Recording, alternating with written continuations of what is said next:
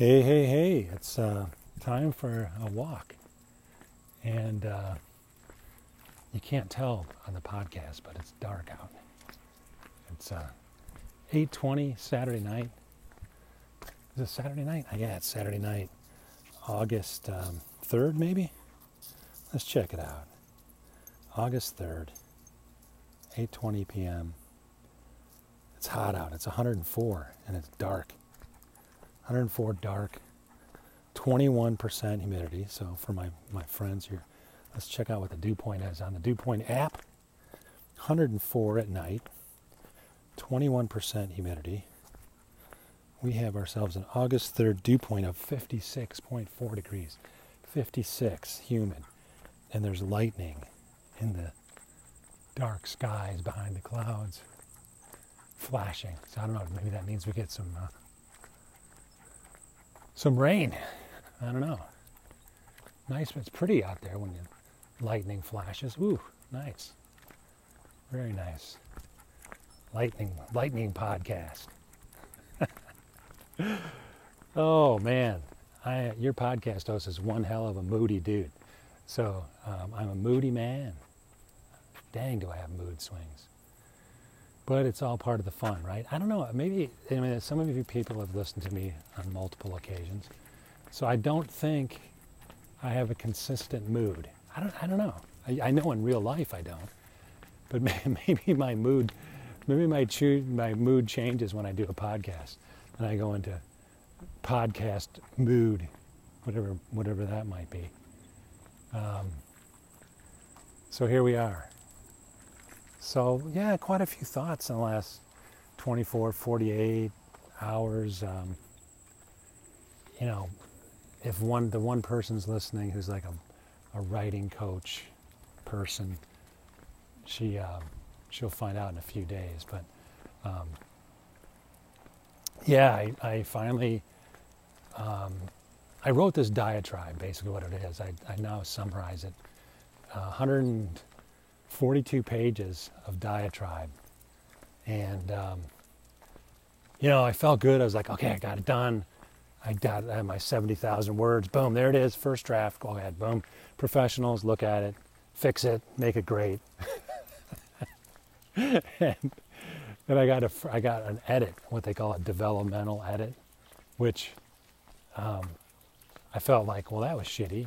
Like, man, this, I don't know. I was hoping someone's like, oh my God, these 70,000 words are like, I've never seen anything in my life so awesome.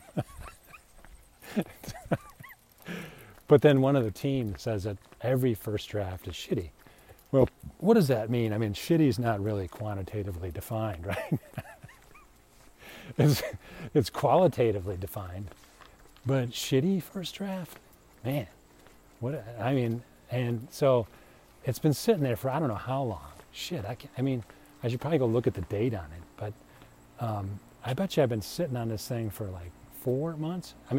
It probably wouldn't be surprised if it was like 8 months or whatever, because I really lost track. But I felt like, woo, got it done, boom, get it over, boom, developmental ladder, look at it, boom. And we're supposed to be on this like project plan, which just not working for me. Like, not that it's like I'm just kind of a challenging person to deal with, I think.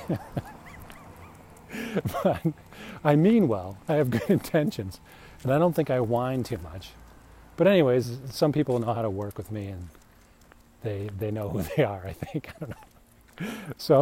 So here I am, shitty first draft, sounds good. And so I've had all these emotions, right? When you've never written before, and you're like, oh gosh, this is on my heart, this is on my mind. I had a message for people, right?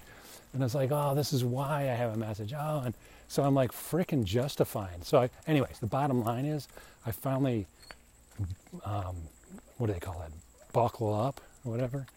I finally like tightened my belt and said, okay, damn it, I'm going to have to read this shit again. It's like, you feel like you put a lot of effort into writing stuff. So you're like, hey man, I wrote this. Come on, it must be important. It must be good shit. And I'm laughing because I just realized after I finished, I forced myself to read it all. And it wasn't so much the comments of the person. They were up front. there was a lot of comments on the development outlet, and I was being challenged, like, well, you can't say that, this is bad, and I was like, at first I was real defensive about the shit. But I think I needed time to let it sit. I think I needed time to just let that writing, which I thought was brilliant, and I'm chuckling because it sucks, you know? And so, and the reason it sucks is I started seeing I was writing all these frickin' stories. Like, I have all this frickin' justification for why I think the way I do. And I'm like, this is a bunch of crap. No one's interested in this. And actually, maybe this is good because it's helping my relationship with my wife in a way, because we've had some struggles and shit. And just this week it was like, I do things a certain way, and I think they're the right way of doing things. So I was trying to like get my wife to do something the way I would do it, and I was getting kind of pissed,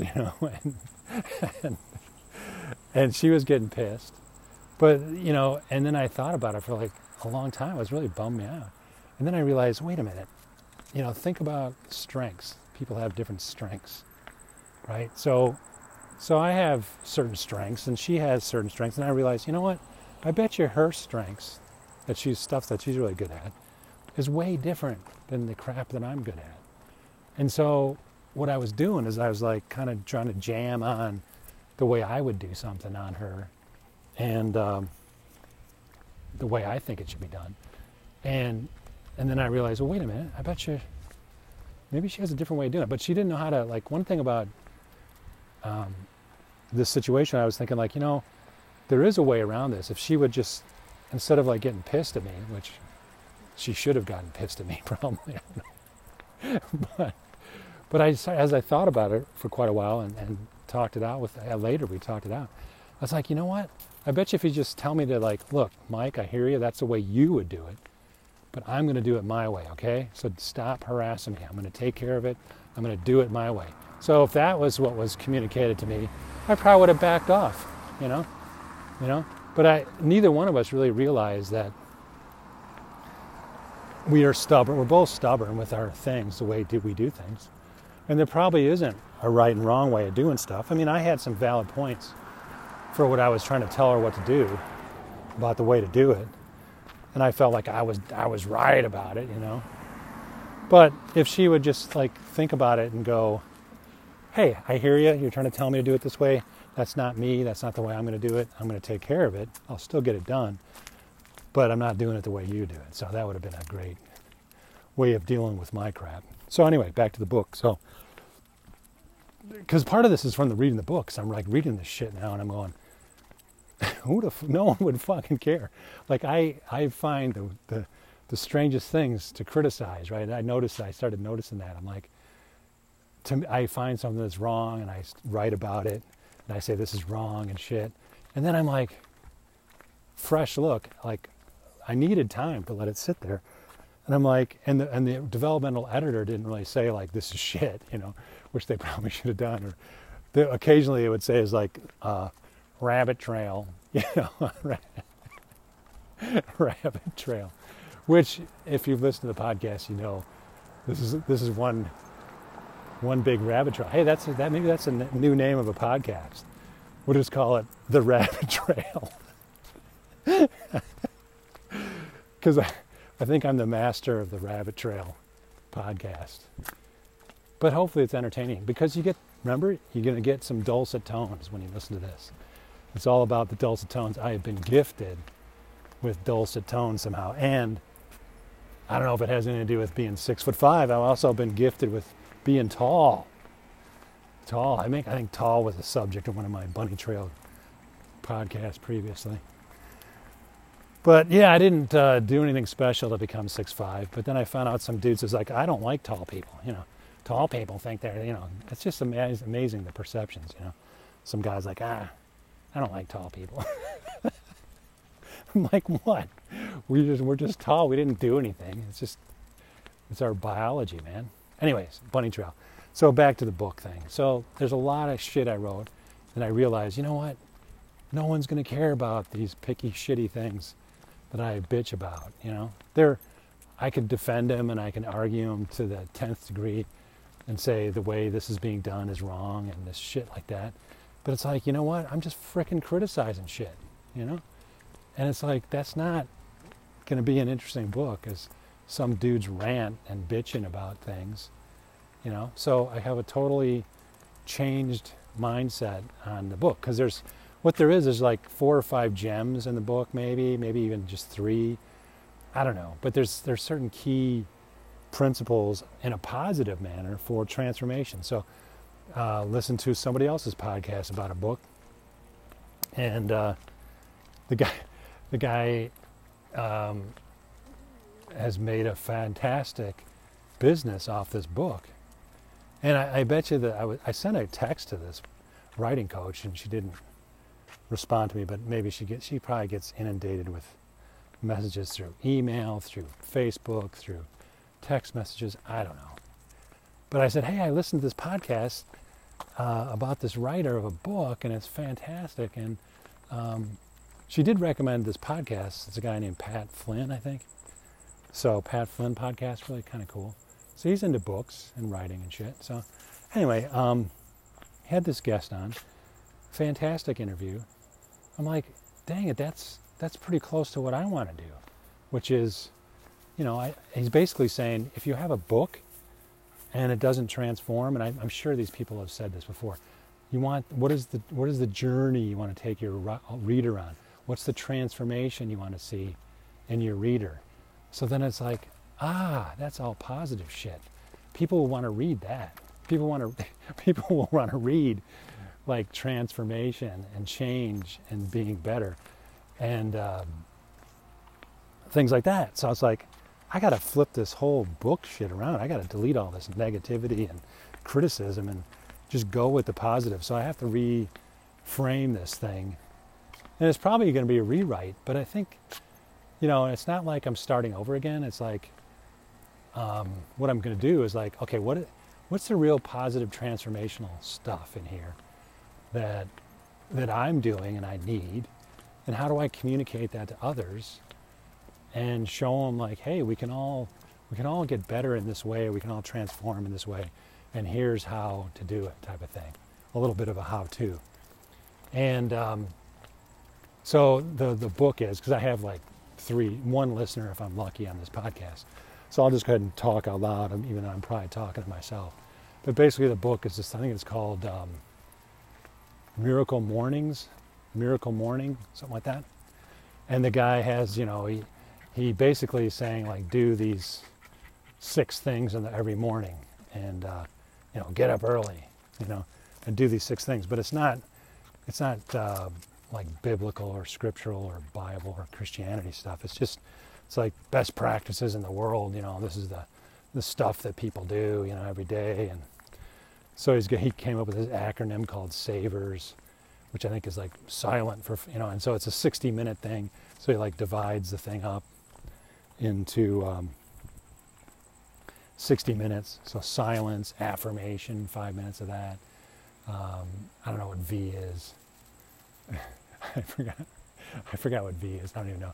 E is exercise, R is reading, and S is scribing, which is basically journaling. So I'm like, that's interesting. I'm basically talking about reading, journaling, maybe some silence in there, I don't know.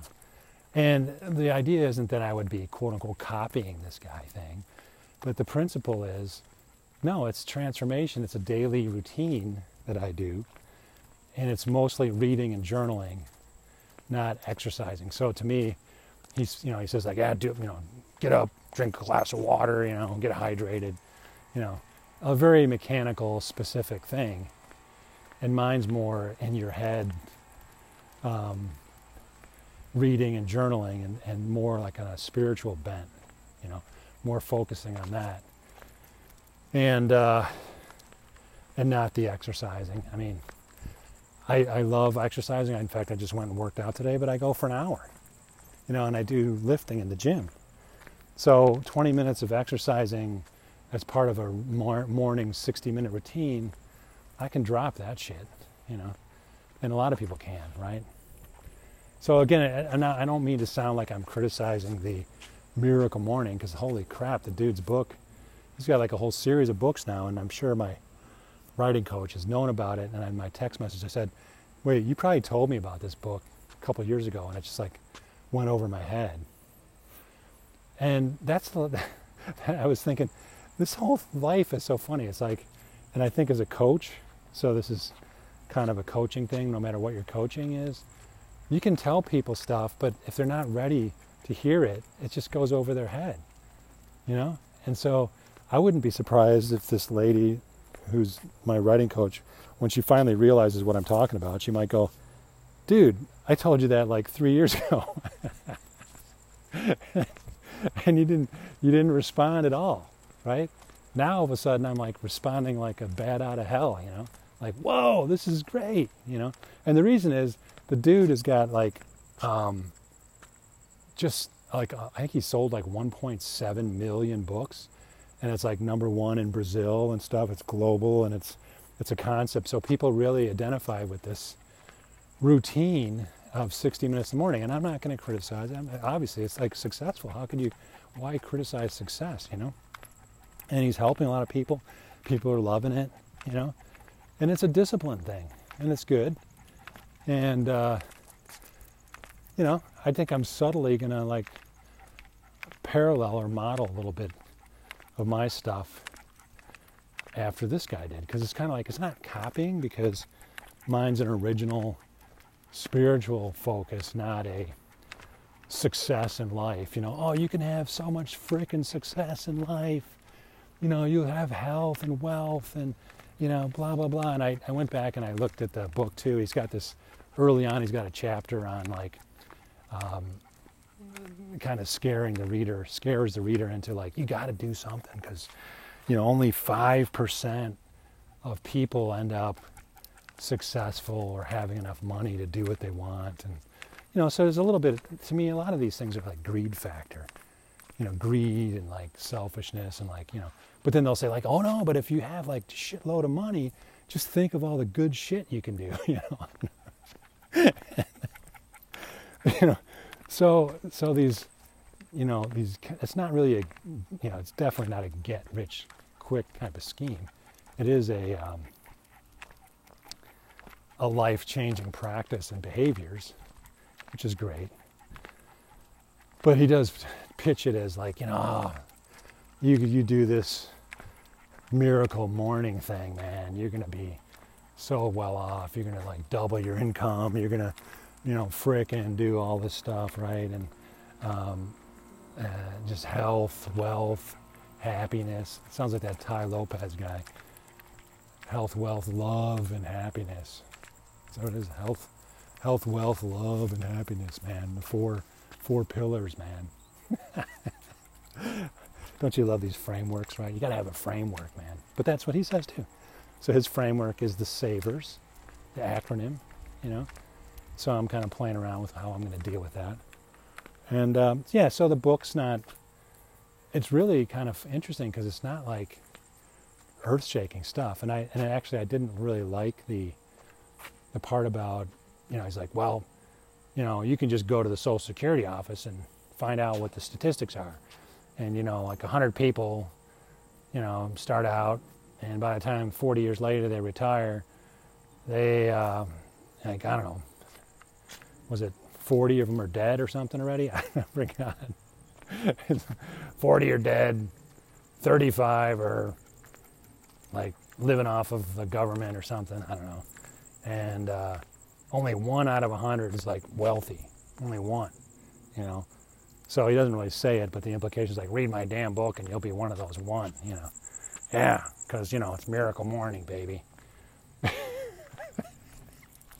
Which, all right, so there's a lot of good principles in it. So I'm not, it does sound like I'm ragging on it, doesn't it? I am. But it's just not, it's okay.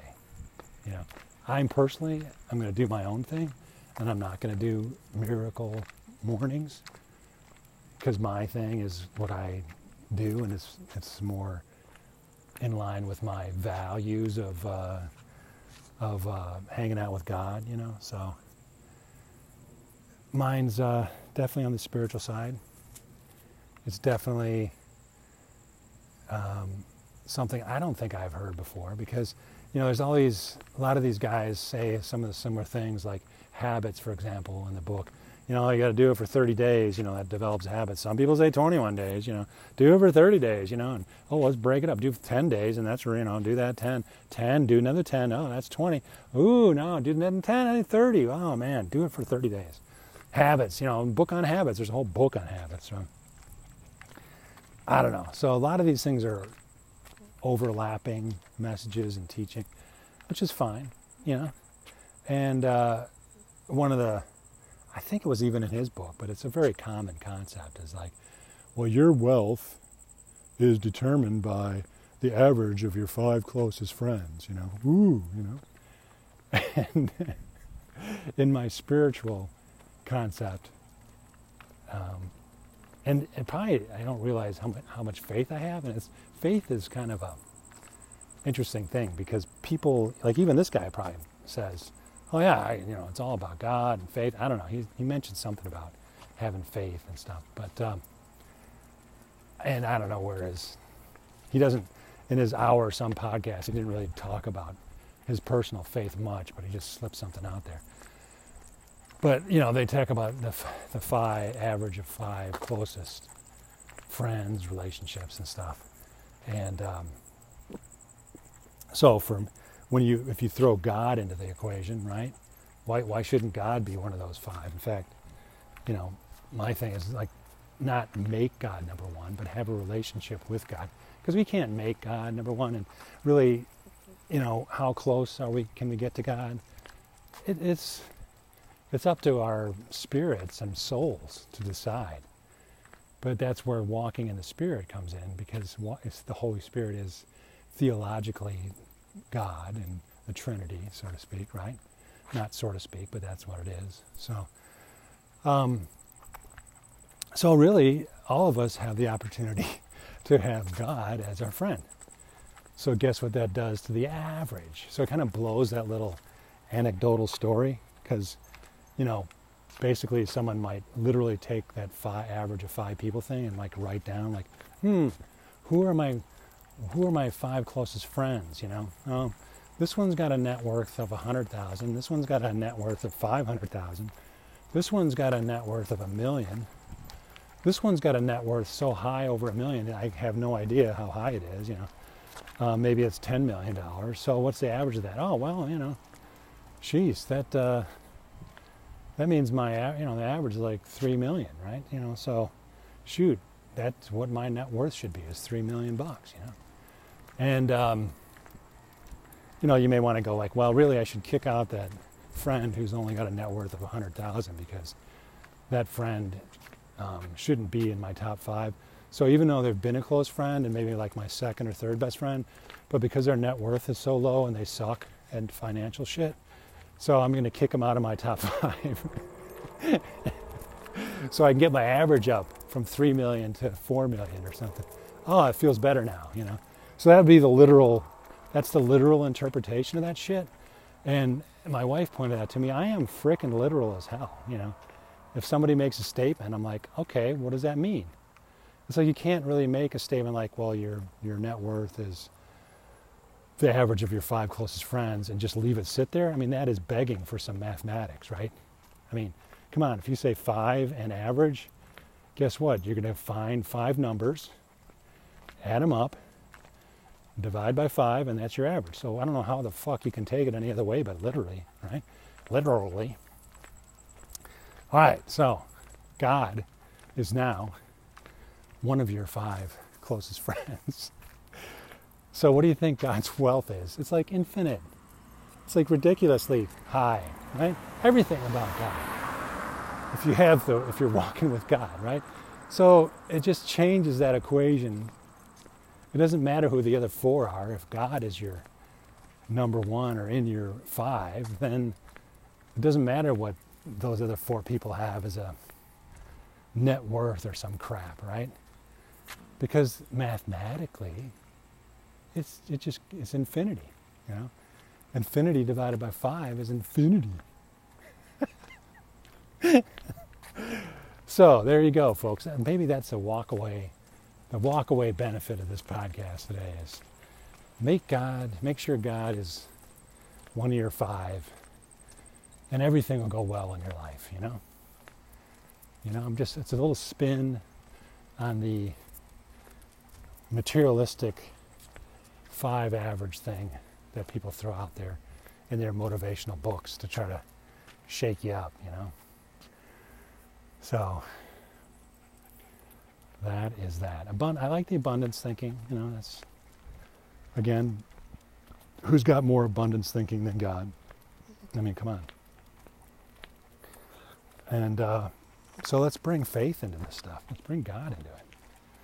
Why not? So, I don't know. Bud, you're like really sweating. But it was 104. It's probably like 102 now. It's still hot. I'm sweating. And Bud, I don't think you crapped yet, man. That's, you know, is it too hot for you to crap out here, man? Come on. You only have like 100 yards on this side of the gate to crap. So somewhere in your little dog brain, you have a habit of crapping outside the gate. And you never crap on our side of the gate. So I'm a little concerned, Bud, that you haven't crapped yet, but I also hear you breathing heavy. So even though it's not sunny at all, it's totally dark. He's probably overheating here. Oh gosh, if you've never lived in Arizona or spent the summers or a couple weeks in July here, you just probably can't relate to it. But it is over 100 at like 8:30 at night, almost 9. It's going to be over 100. It'll probably be over 100 at 10 or 11.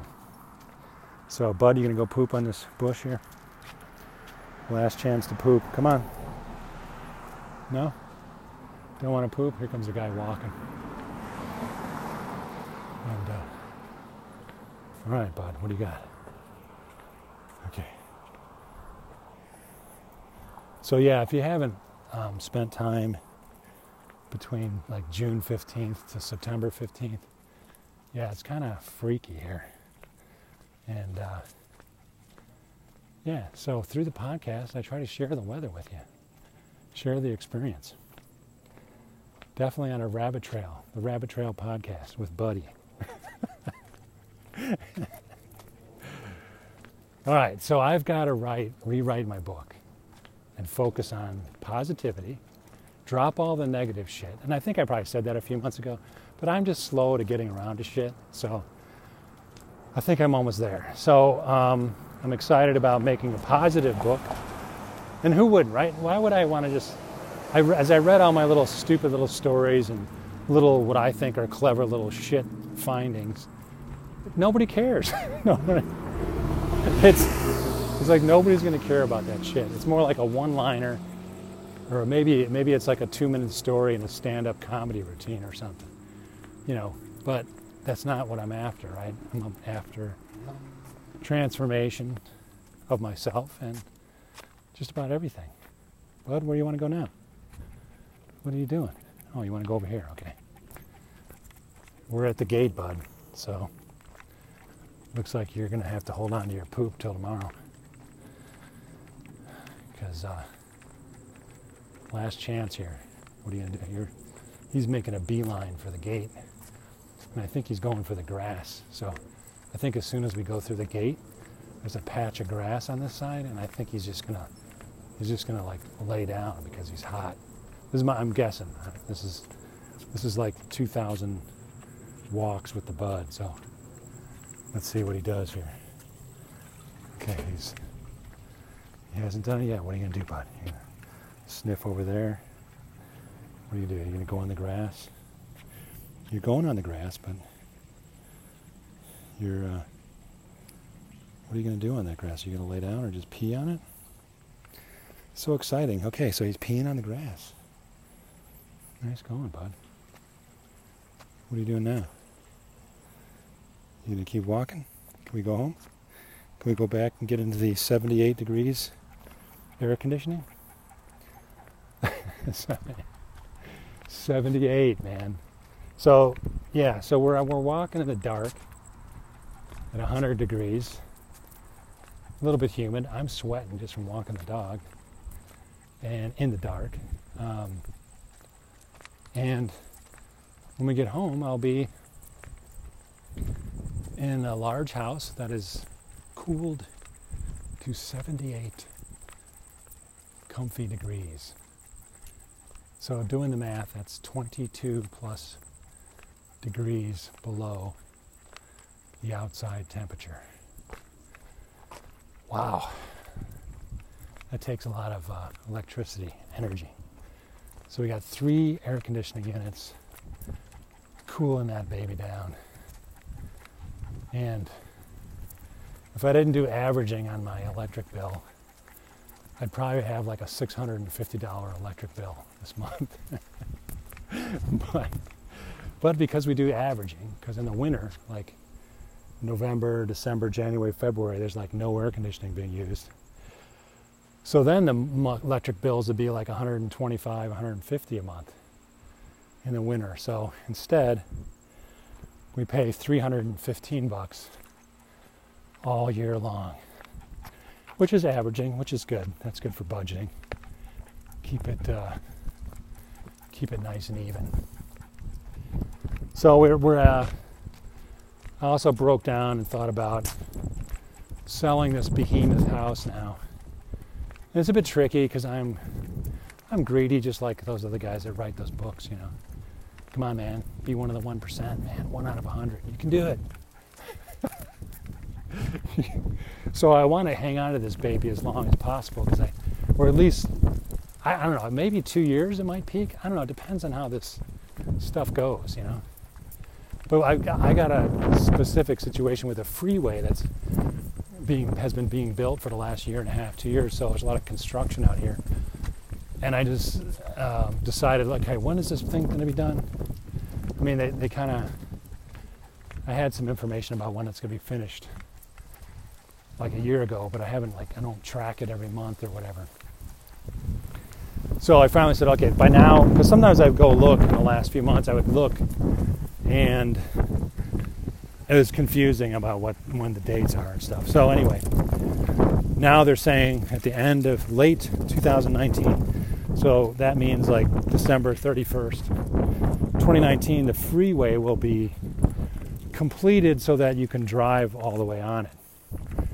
But it doesn't mean it's fully completed. By certain areas have interchanges that won't be completed until 2020, which is just the next few months.